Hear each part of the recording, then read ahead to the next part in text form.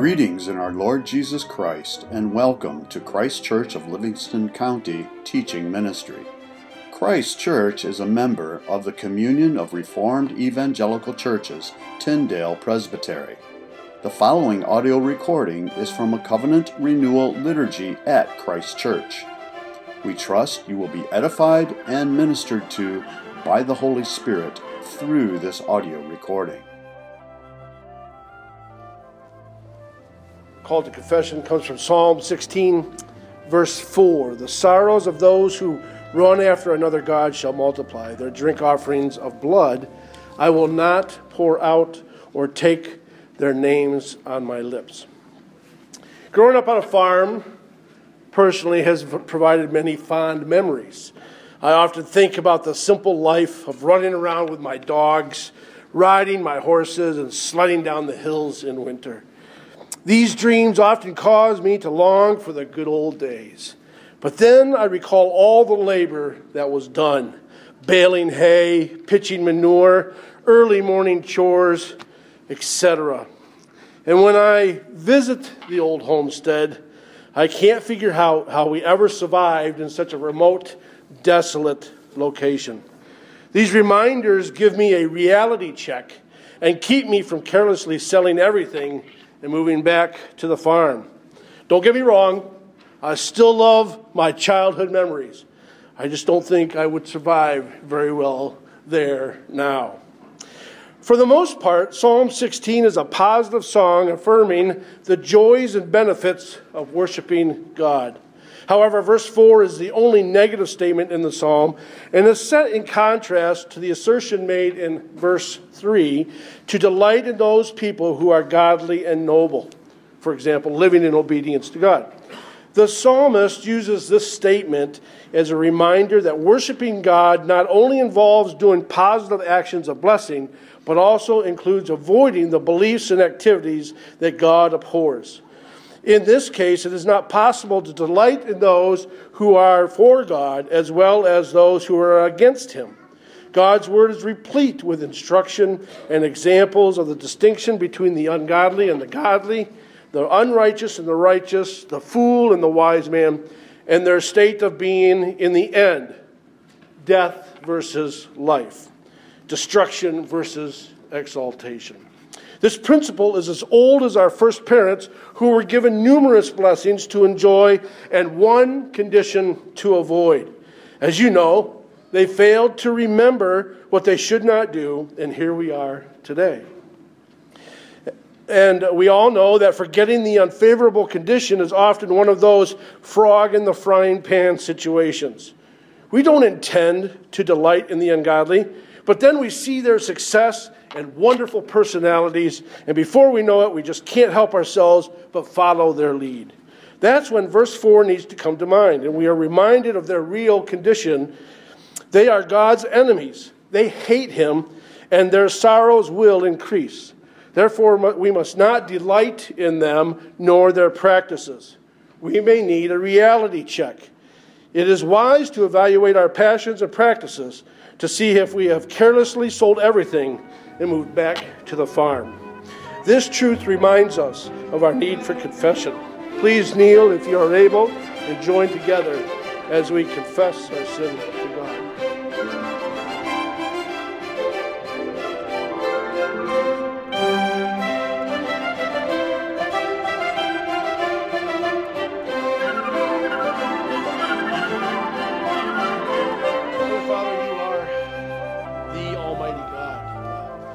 Expected Savior, the one who is worthy to be worshipped, the one who forgives sin, the one who remembers our sin no more and does not hold it against us. No longer do you look upon us and pour out your wrath, but you look at your Son, Jesus Christ, on whom you poured out your wrath. Thank you for His obedience. Thank you for accepting Him on our behalf. And now as we hear your word by your Spirit, may our hearts be softened. May we be ready to do what you have told us and called us to do. To your honor and glory. Amen. Well, I've been working out on my elliptical machine. My last visit to the doctor didn't quite go so well. He wasn't, when he said, Eric, you might be helpful if you get in shape, he wasn't humored when I said, well, round is a shape. He didn't let, you chuckle, he didn't at all. And so he started giving me some marker, you lose some weight, control your blood pressure, control your blood sugar, and things will get better. Well, I got this elliptical. It's got this neat little monitor there in front of me. It's got all this data, right? The data junkie would love this thing. It's got time and distance. It's got resistance and incline. It's got the number of calories that are being burned off. And it shows you how many strides, how many steps you've taken. And then there's an RPM gauge. And, wow, you could be looking at all this stuff while you're working out. It's like, ooh, what's happening, right? You look at the time, you're like, oh man, I still have that much time to go. And you kind of get a little depressed, you're a little frustrated. Or you look at the distance, you're like, man, I've been working hard, and that's all I've gone, right? Come on, I thought I've gone further than that. Or I see the resistance and the incline increase. I'm like, oh man, there's another obstacle. This is going to get harder. And I talk myself into slowing down and not working so hard. And then I look at the calorie counter. I'm like, come on, I have to burn more calories than that. Really? I've working, sweating, and there's only that many calories, so there's a little disbelief there. And then you look at the stride number, and that's awesome, because that's a huge number. There's a lot of strides, whatever you're doing. So that's always, you want to look at that number to be overly confident and get a false sense of pride. And then the RPM, just a constant number that's pretty realistic, that kind of gives you a target. And you can look through all those, and I guess you can spend your time analyzing all those and trying to figure it out. But I've discovered that if I focus simply on the RPM, the revolutions per minute, all those other things are taken care of. The time ends up finishing when it always does. I always achieve or exceed the distance I want to. The same thing with calories. I really don't pay attention to the resistance incline anymore. It happens. But if I'm focused on the RPMs, it's not that much. That's not really that noticeable, and I still end up with a huge number in my stride column. And so I try to focus on the RPM, and I make it through my workout in good fashion. God's Word provides us with a plethora of instruction that can become overwhelming to understand and apply. And we learned last time together that Moses pours out a bunch of last-minute instructions in the book of Deuteronomy, right? 3 discourses plus some introductory and concluding information. That could be information overload, okay? And you ask yourself, how are we going to remember all of this? How are we going to live up to all of these? These expectations. We've been living good, and that's all the further we've gotten. We've only covered 2 verses, right? And, it could be kind of try to keep tracking of all those items, the data on the monitor. It can become overwhelming, or we get lost in doing the analysis, and we lose track of what we're actually working on. And our passage in chapter 6, verses 1 through 3, kind of serves as that RPM gauge to help us stay focused and keep on track for the goal as summarized by the Apostle Paul later in the book of Romans, where he says, what does he call us to do? By the mercies of God, I beseech you, brothers, to do what? Present your bodies as a living sacrifice, holy and acceptable to God, which is your spiritual worship. That's a good summary of what Moses is telling us. That's a good summary of what God calls us to do. To live daily as a sacrifice to God and worship Him. That's our reasonable service, right? That's what's reasonable in God's kingdom.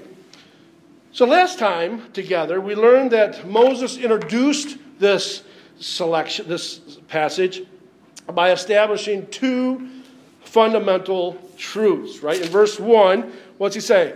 Chapter 6, verse 1. Now this is the commandment, and these are the statutes and judgments which the Lord your God has commanded to teach you, that you may observe them in the land which you are crossing over to possess. Right? Remember the two foundational truths here? 1, this is God's word. It's not Moses. It's not somebody else. This is God speaking.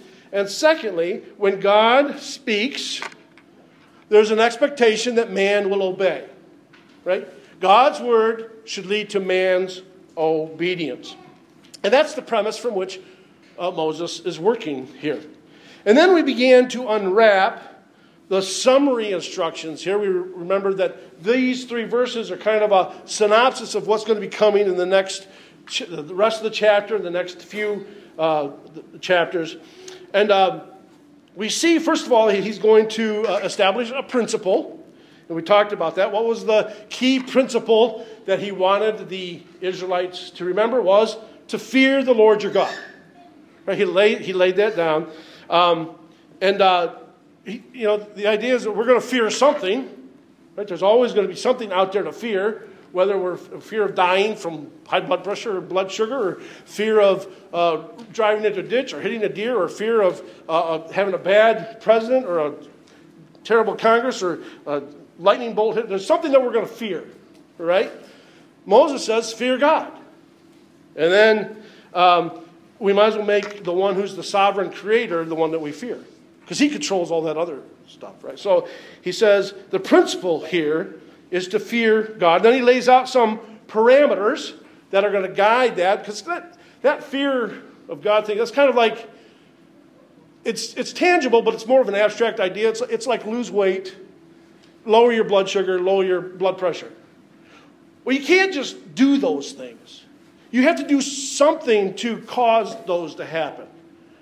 Right? Fear of God, certainly there's a point of that, but it demonstrates itself through how we live. That's how we have that fear of God. It's demonstrating our obedience. And that's what he sets up as those parameters. He talks about the actual extent of that, the duration of it, what the actual action is, and we're going to look at those more today. And then he finishes that section with a promise, talking about what is the lasting effect of following this principle and living within these parameters. So let's pick up where we left off last time and see if we can finish with what Moses is saying here. Want to start there with verse 2 then, and look at what Moses is reminding us. He says that you may fear the Lord your God, there's the principle, to keep all his statutes and his commandments, which I command you, you and your sons and your grandsons, all the days of your life, that your days may be prolonged. So the principle is to fear God. The extent is that we should do it generationally, right? We talked about this last time. It needs to go from one generation to the other. That's always the downfall, right? As we look at, those millennials, right? Or those, we were the, whatever. It's not the kids. Well, it is the kids, right? But it's the failure of the current generation to hold those kids available and to teach them well. We saw that with the Israelites, right? You read through the book of the Judges and other places. They'd live well, they'd honor God, and then they'd get kind of lax and lazy and wouldn't pass God's truth on to the next generation. And that generation would become rebellious to God, so he would then intervene and wake them up, bring some kind of tribulation or persecution or captivity, and then they would say, we need to get back to the Word of God. It would be discovered, like Josiah did, right? Discovered it in the wall. Said, we probably should read this. And he began to teach it and to have it reproduced and to read it. And that's what we're reminded. Don't skip a generation, because if you do, that won't go well with you. And so it needs to go from one generation to another.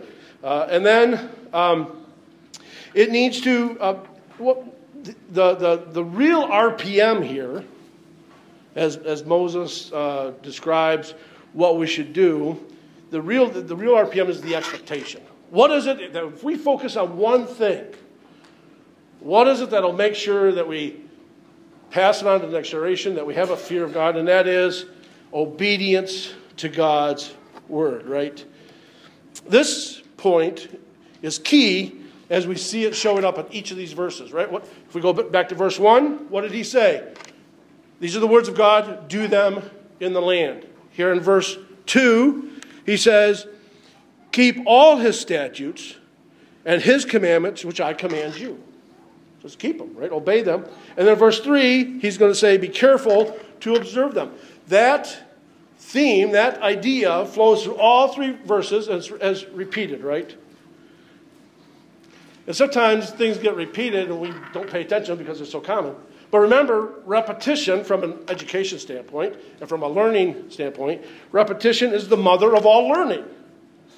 Right? Repeat, repeat, repeat, repeat. Eventually, hopefully, it'll sink in and you'll remember that. And God, that is necessary. Man has a hard head, primarily because he has a hard heart. Right? Jeremiah reminds us that's a heart of stone. Noah, the story of Noah reminds us that the salvation through the flood didn't change Noah's heart. It was still always evil continually. Just the thoughts. Right? That's man's heart. That's our heart. And it's not going to change. And so since man's heart is hard, God remembers and God knows that our propensity will be to forget. Right? And I've discovered this, the older you get, the more propensity that is. We forget things. Some of it's physical, but some of it's just we get busy, some of it's we just get distracted, or some of it's just we don't want to do it, so we choose to forget, right? So we are a people who forget, and that was highly characteristic of the Israelites, right? I mean, how soon, just think about their Exodus, right? How soon did they forget that God took them out of Egypt? How soon did they forget the 400 years of living on the farm? Right? They get out in the wilderness like, oh, if we could only go back to Egypt, where it was safe and secure, as Green, what's his name? The singer. Steve Green? Steve Green, right? Love that song. I want to go back to Egypt, right? Where it's safe and secure. They could feast and only had to make bricks. It was so good compared to living in the wilderness, right? And they stood there on the promised land, and oh, how big those giants were. Bigger than the God that brought them out of Egypt, who destroyed Pharaoh, who fed them and brought them safely. Those giants were just too big for them. So unbelief and forgetfulness is very characteristic of what we're going to do. So God reminds us and reviews time and again. This is key to what you need to do, and the key is to obey me. Right? God graciously gives us that reminder time and time again. And here's a story of when you don't obey. And look what happens. It doesn't turn out well. And here's a story when you don't obey. And here's what happens. And we see that in Saul's life, King Saul. We see that in David's life. We see that in Israel's life. We see that in the Pharisees' life. We see that in Ananias and Sapphira. We see that in the replete time and again when they pretend to hear God's word, or they take God's word and pretend to obey, but they don't really obey. God keeps his promise that it will not turn out okay.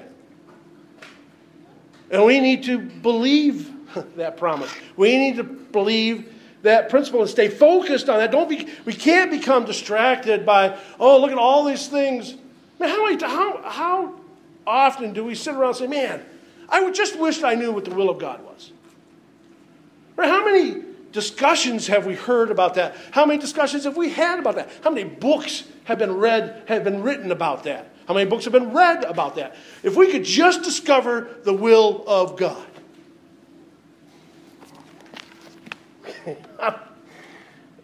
It doesn't have to be discovered. It's right there. It has to be read and obeyed. And if we are focused on obeying him, guess what? The job takes care of itself. The finances take care of themselves. The house takes care of themselves. The family takes care of themselves. What does Christ promise in Matthew chapter 6? Seek first the kingdom of God, and then you'll just die and be forgotten. Right? Seek first the kingdom of God, and all these things will be added to you. Well, there's where our prosperity goes. Oh, see, we get all things. No, well, in context, what is it? You'll get a house and food and probably clothing. Right? Do we worry about those things? Is Christ right? Solomon, in all of his glory, Solomon, in all of his wisdom, couldn't compare to the flowers of the field that God takes care of in his creation. Do you think he'll take care of his people as they obey him? So John Knox reminds us that we need to study. Calvin reminds us, let's talk to Calvin first, that grace restrains the soul from sinning, not out of dread of punishment, but because it loves and reveres God the Father. With a fear of God, or through grace, even if there were no hell, even if hell did not exist, it would still shudder at offending the holy God. Do we simply fear God because we're afraid of hell? Then our fear is of hell. It's not a fear of God. Do we understand the sovereign, providential creator of the universe who has graciously poured his mercy out on us? And do we revere him in awe and fear for who he is, not for what he might do, or what might happen to us, or what might not work out? Do we obey God simply because then life will be better for me? Or do we obey God because he says, obey me? Do we remember this obedience? 1 John reminds us that the love of God is this. We talk about loving, right? Love is a great word. All the beauty contests are looking for love and peace. And it's a huge, love is it's an important term. But what does 1 John tell us? Love of God is keeping his commandments. Is that how we show our love to God? Because we keep his commandments, and then that in turn helps us love other. And so then Moses moves on. That's the expectation. That's the focus on this. I'm supposed to obey God. How long should this take place? All the days of your life. Right? How many days are not included in all? If you count all the days of your life that you've been here and you hope to be there, which ones don't fit into the all category? Right? Moses is pretty clear when we are supposed to, I take Saturdays off. It's a day of rest. I can do whatever I want, right? No, every day of our life, we're expected to obey God. God saves his people at different stages of their life. They may be young, they may be middle-aged, they may be old age, they may be on their deathbed. But when he saves them, actually even before he saves them, he expects obedience. But when he saves them, they are instilled with his Spirit, who only does what? Obeys him.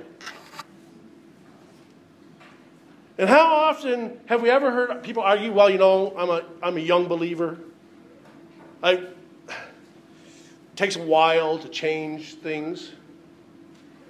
How long did it take Jesus to raise Lazarus from the dead? How long did it take him to change the water to wine? How long did it take God to create the whole universe?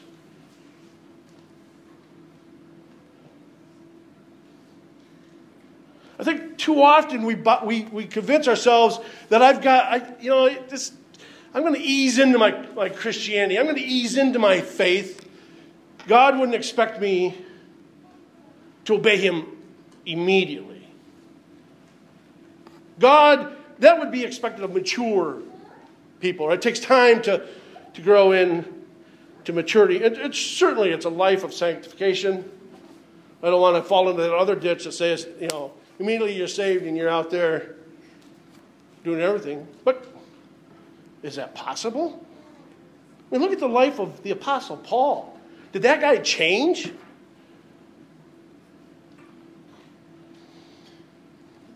God has changed people who are hardcore enemies of Him.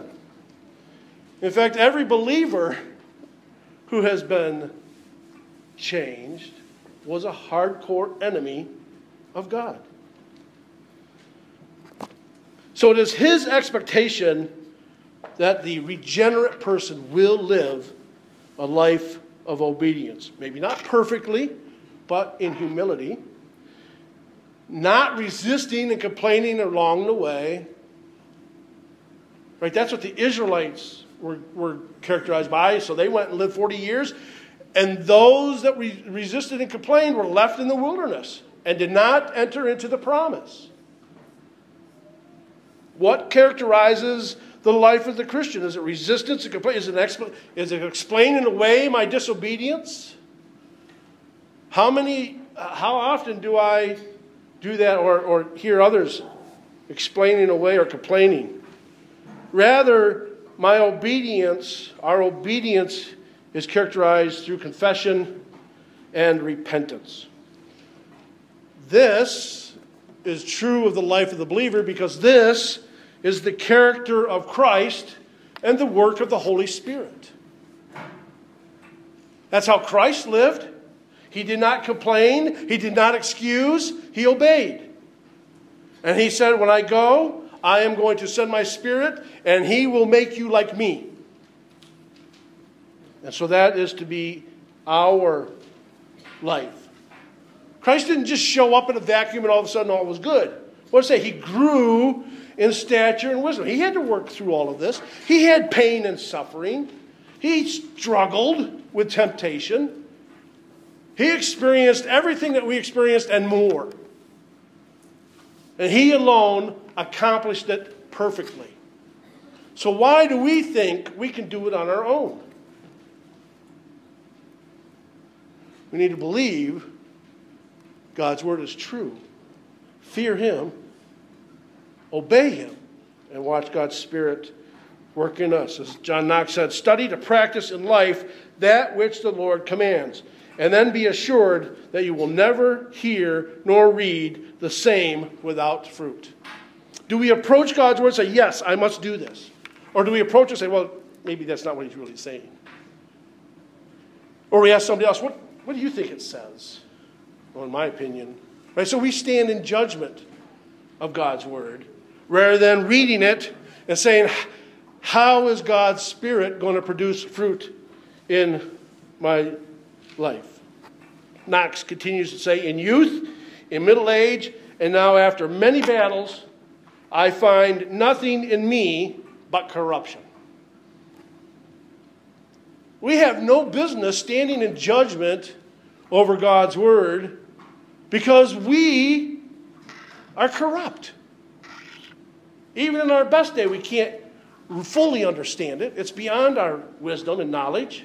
But by God's Spirit, we are able to live it out and obey it and watch Him do the work. There's no guarantee that the journey will be easy, but God expects obedience along the way. And he concludes this verse with then the promise. Right? If you fear God, obey Him, pass it on from generation to generation, obey it your whole life. What's the promise? That your days may be prolonged.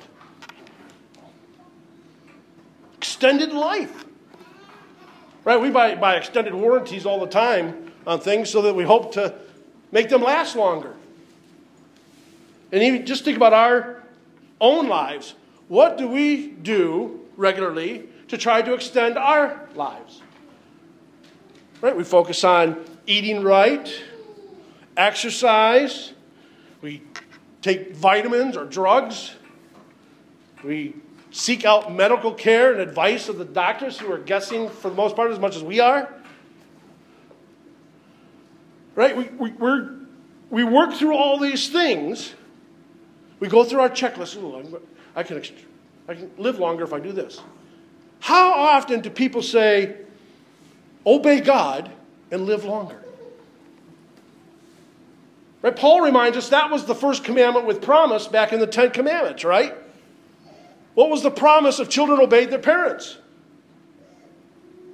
They would live long. Now, we need to be cautious on how we apply that in this new covenant, right?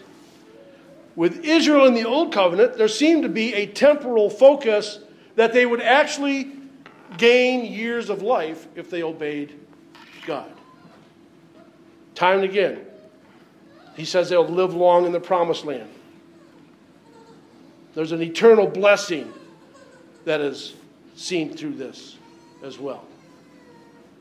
And so, as Christians, we really can't be guaranteed that we're going to have a long life on this earth. But we can be guaranteed that we'll have a long life in eternity. There's a shift from the temporal mindset of we can't wake up every morning and say, I'm going to live to be 84 years old because I'm obeying God. That'd be great. And God may bless that. But the real promise for the Christian under the new covenant is that there's eternal hope with some temporal blessing. Paul reminds us in Romans 8 that of the preservation of the saints, right? As God goes about his work and he elects and he calls and he predestines, he's going to justify and he is going to glorify.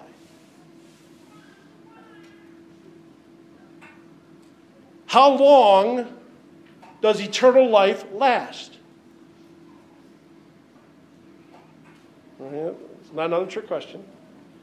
It lasts forever, right? Eternally. How long does life on earth last? Well, we pretty much have our actuary tables and our life expectancy tables, and we can figure that out. Right now, I think it's just over 73 is the average. And it's growing, right? The insurance companies are like, oh, how are we going to do this? Life expectancy continues to grow and grow. Social Security is running out because people are living longer.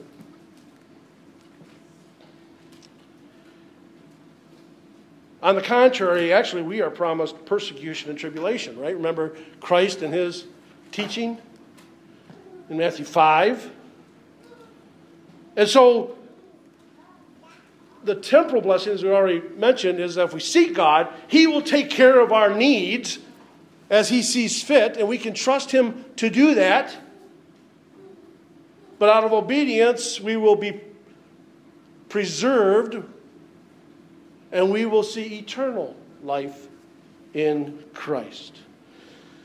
As that Prince of Preachers says, it seems, according to the Old Testament, that temporal prosperity was appended as a blessing to the keeping of God's commandments. It has been sometimes said that while prosperity was the blessing of the Old Covenant, adversity is the blessing of the New. And there is some truth in that statement, for whom the Lord loveth, he chasteneth. And yet it is true that the best thing for a meal is that we should walk in the commands of God. There is a sense in which we do make the best of both worlds when we seek the love of God. When we seek first the kingdom of God and his righteousness, other things are added to us. So that it is not without meaning to us that the Lord here promises temporal blessings to his people. We can expect God's blessing. We can't expect to live to 100. But we can expect to live for eternity, which is just a little bit longer than 100. Just a little. So finally, Moses, after establishing this principle and setting some parameters and stating the promise, he's going to conclude this passage with a warning. Therefore, hear, O Israel, and be careful to observe it, that it may be well with you, that you may multiply greatly as the Lord your God of your fathers has promised you, a land flowing with milk and honey. Two actions, right? Hear. Hear, O Israel. Most humans are born with ears, right? Not all humans can hear naturally. Some are born deaf. But every human is born unable to hear spiritually. And it takes a miracle for that hearing to be healed. As Christ reminded his listeners, those of you who have ears to hear, listen and obey. Right? Only the regenerate man can hear and understand as the Holy Spirit has come to be the hearing aid, to heal that understanding and hearing. And this was the promise that Christ gave as he left this earth. In John 16, he said, "When I leave, I will send the Spirit to you, and he will come and guide you in all truth." And so if we have the Spirit, we can hear. If we don't have the Spirit, you're still responsible to hear. And may the Lord's Spirit work upon you to give you the hearing and understanding to obey. And the way you will know if you hear or not, check your RPM. Are you obeying God's word? Am I hearing? I will obey. And then he says, be careful. Right? First of all, hear, and then be careful. James reminds us that we can't be hearers only, but we must also be doers. Time and again, the analogy of being a watchman, staying awake. Some of Christ's parables talked about being alert, staying awake, be ready, be at the ready for Christ to come. Don't fall asleep. So hear and be careful. And how do I know if I'm really hearing and I'm being careful as I should? I'm obeying God's word. I'm reading it and I'm doing it. And once again, he gives that benefit. That it will go well, it will multiply, because God keeps his word. Right? Go right back to the very beginning. Why is this important? Why is this something that can be believed? Because this is the word of God. And it's always true. It's always trustworthy. It's always powerful. It's always on point. And it's always kept by God. The great reformer Martin Bucer says, to protect from all offense and falling away, and continually encourage in all good things those who stay within the flock and in Christ's sheep pen without grievously sinning or becoming weak and sick in their Christian walk. This is his instruction to shepherds and pastors. Hold your parishioners, hold your congregants accountable. Support them in their weakness. Point out when they're sinning. Because that obedience to God's word is key to living eternally. About 1,500 years after Moses spoke these words, the writer to the Hebrews spent some time going through these issues as well. And after proving the superiority of Christ in numerous areas, he's superior to angels, he's superior to the priesthood, he's superior to the old covenant and Moses. Christ is superior to the sacrifices. We read that this morning. He then gives examples of those who have lived by faith, right, in chapter 11. And he calls the readers, he calls his audience then to follow their example. Live by faith. And the author is going to use a similar approach to this lesson as Christ did in his teaching on the Sermon of the Mount. Remember when Christ dealt with, when he talked about blessing? We read that as like, well, that's not really blessing. Really? To be persecuted? Right? To be killed? To blessing, it's really, we should be happy when things aren't really working out. Then he goes on to the area of anger management and lust control, right? If you're angry in your heart, really you're a murderer. If you simply lusted after another person, you've actually committed adultery. Right? He's heightened the experience. We tend to think that in the age of grace in the New Covenant, things have gotten simpler. But Christ reminds us now that we have the Spirit within us, actually the bar is raised. And the writer of the Hebrews reminds that as well. In Hebrews 12, he says, you have not come to the physical mountain Sinai, right? Remember the context is they're sitting there at the mountain and Moses up and the mountain is shaking and everybody's afraid. They get so afraid, they get confused. They say, we should build an idol. Right? They just go stir crazy. They can't figure it out, so they build an idol. They fall back on their old habits. That's what you do in Egypt. That's what you do in pagan lands. When you can't figure out what to do, you build an idol and you worship it. And the writer of Hebrews says, you haven't come to the physical mountain, but you've come to Mount Zion, to the city of the living God, the heavenly Jerusalem, and to innumerable angels in festal gathering, and to the assembly of the firstborn who are enrolled in heaven, and to God, the judge of all, and to the spirits of the righteous made perfect, and to Jesus, the mediator of the new covenant, and to the sprinkled blood that speaks a better word than the blood of Abel. A reminder of who we are following and who we are approaching and who we are claiming to live for. And he concludes with this. Therefore, let us be grateful for receiving a kingdom that cannot be shaken. Isn't that great news?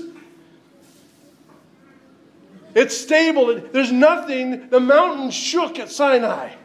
Nothing will shake Zion. Nothing will ever destroy it. It'll never be conquered. It is permanent. And because it is permanent, we should be thankful. And as an expression of our gratitude, he says, let us offer to God acceptable worship with reverence and awe. For our God is a consuming fire.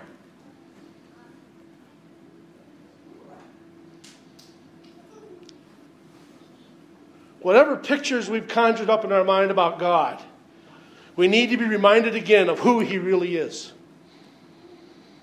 And that his word is true, it's powerful, it's everlasting, it has no error in it, and it must be obeyed. And it's the fear of the Lord that characterizes his people. So stay focused on your RPM faith gauge.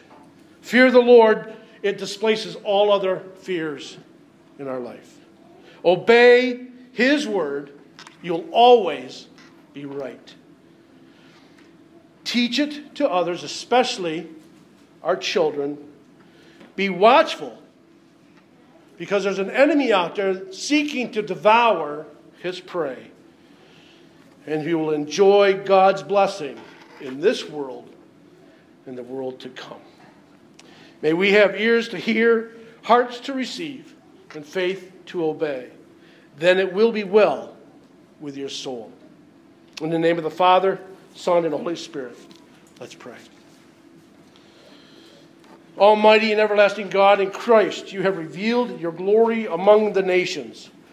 Preserve the works of your mercy, that your church throughout the world may persevere with steadfast faith in the confession of your name.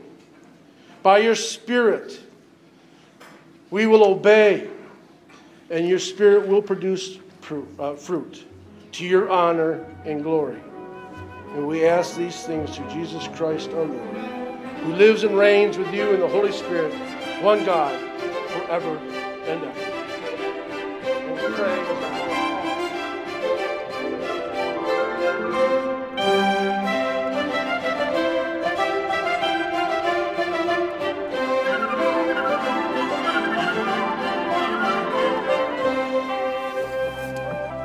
Bible is chock full of references to bread. Bread appears as a gift, such as in Melchizedek's gift to Abram. It shows up when Jacob deceived Esau and gave him some bread with the lentil soup. And bread is clearly a leading character in the Passover feast. And it's what fed Israel in the wilderness. In fact, sharing bread in the Psalms is an expression of close friendships. So putting it all together, we see that the purpose of bread, whether it's literal or figurative, is central in our relations in the life of the church.